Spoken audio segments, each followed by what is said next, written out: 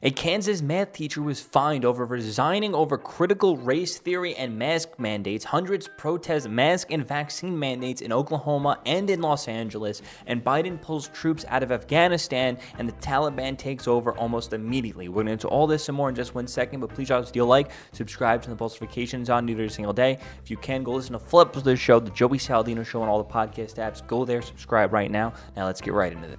So a Kansas math teacher fined after resigning over critical race theory and mask mandates. An elementary school teacher in Kansas recently resigned from his job after the school added mask requirements for unvaccinated teachers and pushed critical race theory. He was then fined by the school district. So the teacher explains that was the final straw after the school district sent an email out late July renewing a mask mandate for students and unvaccinated employees. He worked at the elementary school and was told that he would have to pay a liquidation penalty of $1,000 for resigning after the deadline in his contract.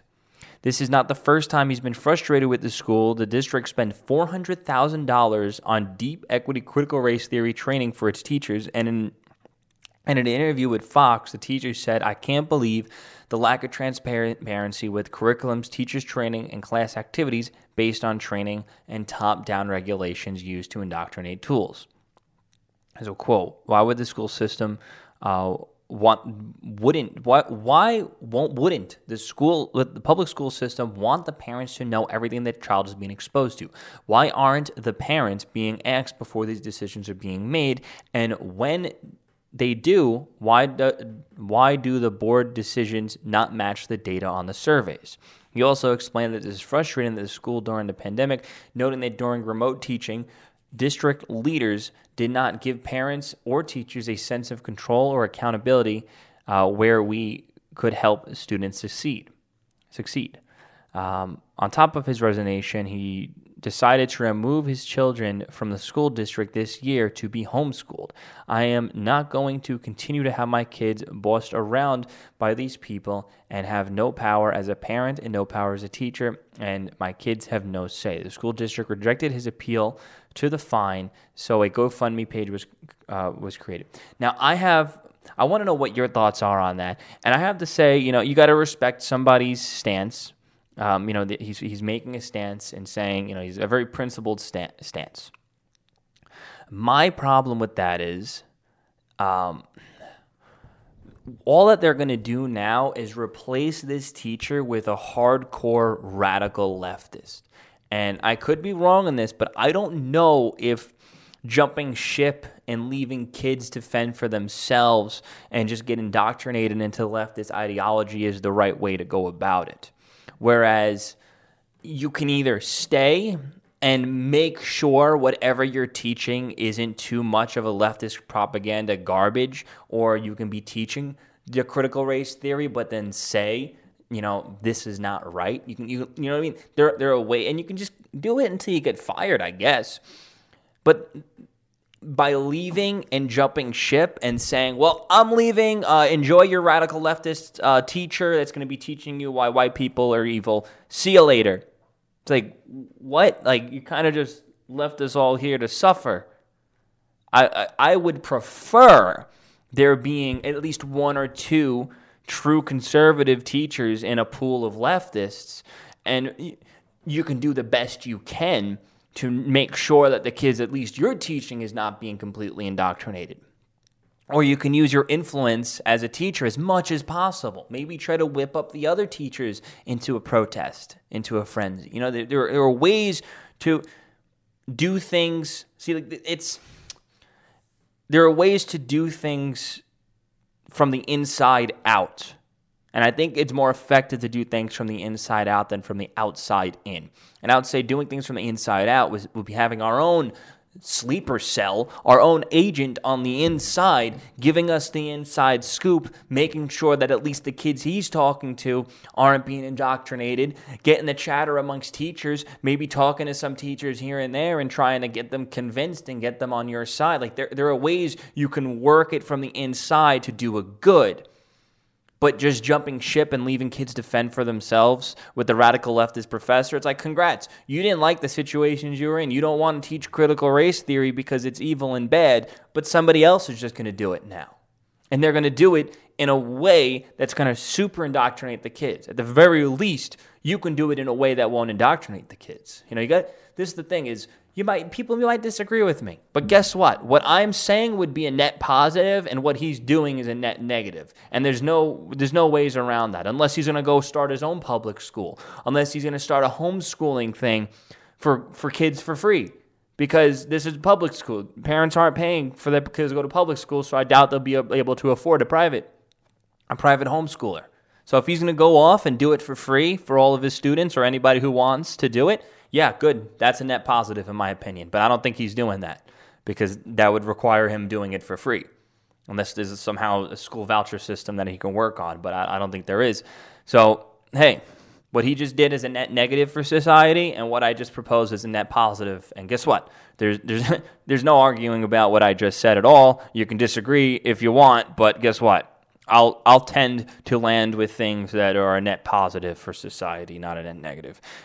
So up on screen, I have a video of obviously an anti-COVID vaccine mandate protest going on in the Oklahoma State Capitol. And people are cheering, USA, whatnot. Extremely peaceful. These are the same people that caused the insurrection, that are burning the entire government buildings down, and they're just standing there all peacefully. So I wonder how the media is going to react to that. So a big crowd of protesters take to the Oklahoma State Capitol to protest against vaccine mandates. Normally, when the left takes these protests in government buildings, it turns into riots and mass evacuations. And the reason why I said that is because if you type in BLM City Hall riot, you're going to get a bunch of articles. Police in riot gear cleared New York City's Occupy City Hall. Dozens arrested in New York City as cops protested clash outside City Hall. Seattle protesters take over City Hall. Demand mayor's resignation. Protesters break into Belling City Hall. Mayor rushed out for safety. And that happens normally whenever the, radical leftist groups tend to go out there and protest at government buildings. It usually turns into a mass riot and an actual insurrection. Now, I want to see what the mainstream media is saying about this Oklahoma State Capitol protest. Let's see if they're calling it an insurrection. I hope not. One article says hundreds protest mass mandates and COVID-19 vaccines during Oklahoma Freedom Rally. Hundreds protest against. Okay, just saying protest. Protesters oppose. Protesters gather. Okay, not bad. Let's see. Let's give it a day or two. Maybe we can check the chatter on the Twitter. Let's see. I'll just type in vaccine protest. Maybe the left sees this one and they're like, let's just bury this story because it seems pretty. I'm not really seeing much about it, which is like at all, like almost nothing about it on Twitter, which is kind of strange. Maybe it's something they want to cover up. Man stabbed, reporter attacked at protests in LA City Hall. That's not right. A man was stabbed and a reporter was attacked at a protest against vaccine mandates in the South Lawn of Los Angeles City Hall after a fight broke out between protesters and counter-protesters. So there's people going there to protest, to demand people to get forcefully vaccinated. After reading the summary, it's not as correction, virus outbreak, anti-vaccine rally story. A story published on August 14th about a protest against vaccine mandates in City Hall. The Associated Press egregiously reported the last name of the reporter who was attacked. His name is Frank whatever. That was their correction. They spelt, this is the only time that the mainstream media does corrections, when they leave a T out of your last name by accident. Insane. And what is that? Is that the whole article? Let me read this. It just says correction. It's just a correction of the story. It's not even an article there. Sorry, everything is fine. Let's see what this is. It's a video playing on screen. It looks like people standing there. I don't know. The thing is, whenever there's any one protest going on, it always results in counter-protesters showing up, and it always turns into a fight. Always. Typically, when BLM is protesting and burning the city down, I don't think one time I saw a counter-protest at a leftist rally. Maybe I'm wrong, but it's always whenever the right is doing something, the left comes in to counter-protest, and that's when it turns violence. Every single time. A fight didn't break out, the Proud Boys attacked them. Fix your headline. After a fight broke out between the protesters and the counter-protesters, no, we saw the video. The anti-mask Proud Boy crossed the street and attacked the counter-protesters. I mean, well, where is that video? Because I didn't really see that there. So AP, you can just follow up showing a link between the man stabbing an insurrectionist, a coordinated activity. He marched orange colors and armed bands. I mean, come on. What are these screenshots? Can't really see anything. I would have to see the video, but I'm not really seeing any video of anybody really doing anything unprovoked, if anything. I mean, these people are the dredge of society regardless. Let's see. This is the stabbing in slow motion. If you watch closely, you'll actually see that while the person stabbed continued to fight, even deployed mace against Antifa activists, blood started to drip into his purple shirt. I don't care what side you're on, I don't think that you should be stabbing people. Let's see. It's in slow motion. I can't tell who's who. I think he got brass knuckles on. No, he doesn't. Maybe he does. He's punching him. He's whipping. He's beating the crap out of him. Let's be real. Somebody had blood in their purple shirt. Let's break this down. Who got stabbed? I'm trying to figure this out, guys. I'm sorry if you're listening. Okay, they did some pepper spray. And then some guy just turned around and just punched a guy who was holding the camera. Like, I don't know why you would do that. Like, it's actually quite comical. He's just over here. And he just turns around. He's like, hey, you. I'm going to punch you. I mean, I don't know if he said anything or if he was acting threatening. Oh, wait. Was that Antifa guy with his knife? I think there's the knife right there. That looks like a knife in Antifa hand. This is a stab. Oh, it's by Ford Fisher. He usually reports pretty good. This is stabbing in slow motion. If you watch closely, you'll actually see that while the person stabbed continues to fight after deploying mace against Antifa. Okay, let's see. I'm going to track that. Oh, there. Yep. Antifa had a knife. And there he is, and he just stabbed him. Okay, so Antifa stabs a protester who's protesting against mandatory vaccines. Plain and simple. That's exactly what happened. Oh, jeez. That's what happened. That might be the new headline to this podcast. So Biden pulls troops from Afghanistan, and Democrats whip up to his defense. And also I saw a bunch of stuff that the Taliban is taking back over almost immediately. The United States has spent nearly 20 years in Afghanistan after announcing on September 11th a September 11th goal of withdrawal. Biden will be pulling troops on August 31st. Candace Owens tweeted out, Joe Biden's legacy will mirror LBJ's. He'll be remembered as an avowed racist. Sorry, I'm burping. Avowed racist who cheated his way to the top. Rapidly expanded the welfare state, and rather than in Vietnam, he'll be synonymous with the disaster in Afghanistan. Like Lyndon Johnson, Joe Biden will not run again. Biden defended his decisions by saying that if America didn't leave the region now, that they'll be there indefinitely. Members of the Democratic Party, like Senator Chris Murphy, whipped onto his side, claimed that another 30 to 50 years of fighting would change nothing. Staying one more year in Afghanistan means we'll stay forever because in 20 years of laborious training and equipment, the Afghan security forces had a little impact on the ability to fight. Then another 50 years wouldn't change anything, Murphy proclaimed. Fox News reported the U.S. soldiers have departed. Taliban fighters have moved to reconquer the country at lightning speed. Half of Afghanistan's provincial capitals have fallen under the control of the religious zealots are closing in on the capital of Kabul. Biden says that he remains committed to the withdrawal, but this week ordered 3,000 U.S. soldiers back to the country to help with an emergency evacuation of the U.S. embassy. Nancy Pelosi claims that the focus on Iran was greatly diverted efforts from the Taliban.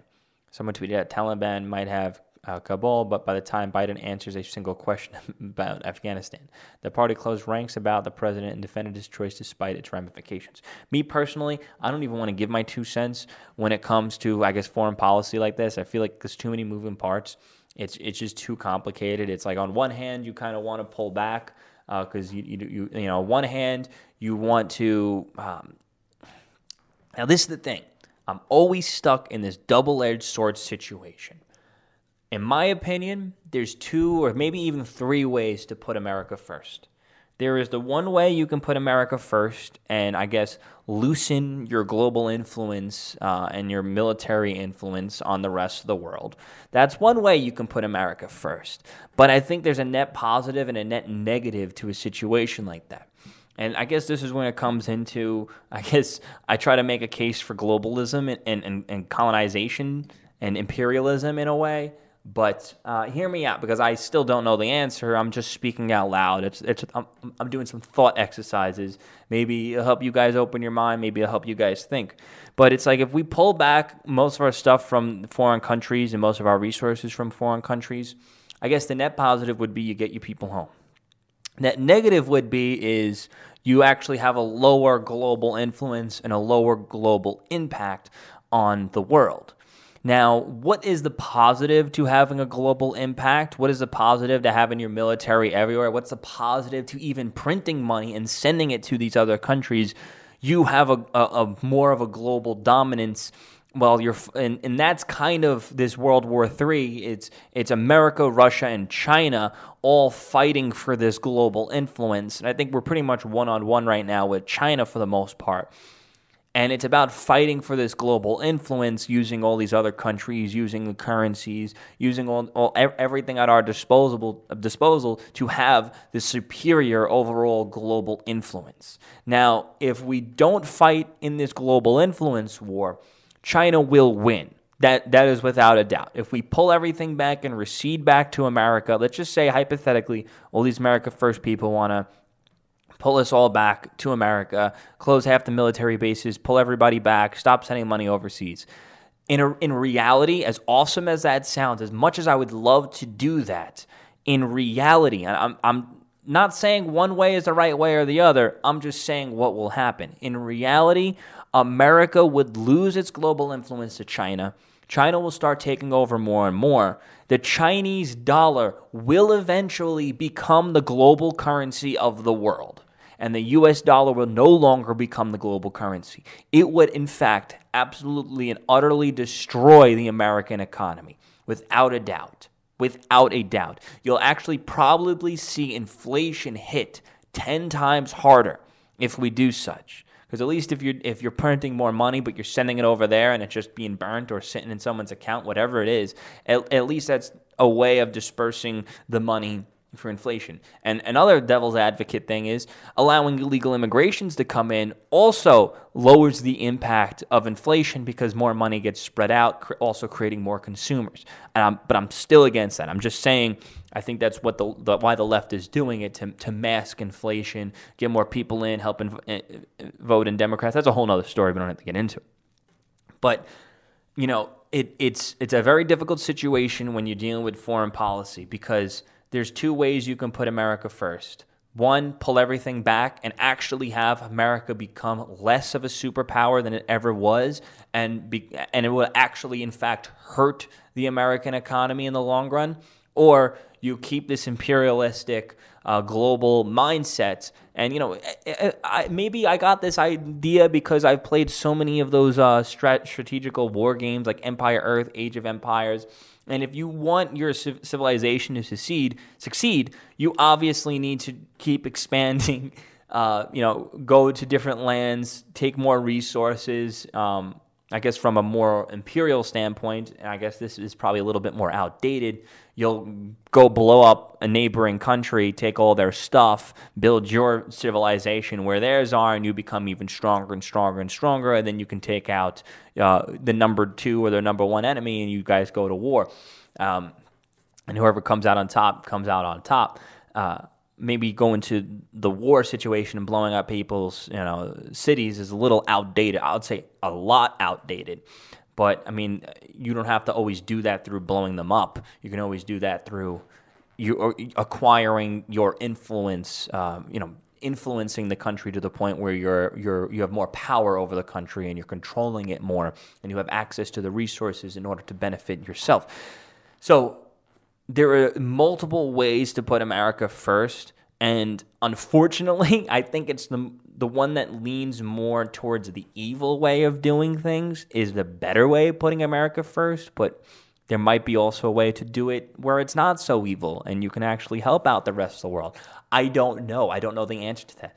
I'm just doing some thought-provoking questions out loud, hopefully getting people think.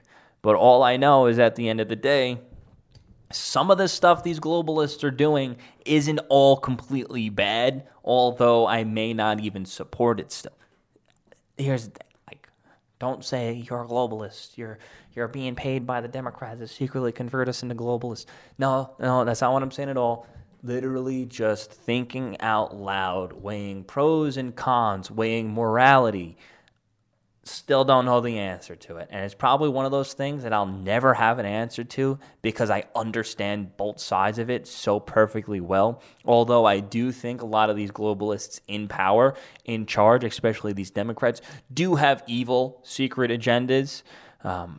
But if you're not looking at things from an evil agenda side and what can be a net positive or a net negative to the country, I think it's something that I think warrants a lot of conversation around, and it's a type of conversation I definitely want to see more. Especially, maybe I'll have somebody come in and we'll do a one-on-one show and not make it a debate, make it a conversation. Someone who knows more, someone who I can have come in and just say, hey, like you know what's going on, you know what the cause and effect is. I'll probably do that. I think I know somebody I could invite over.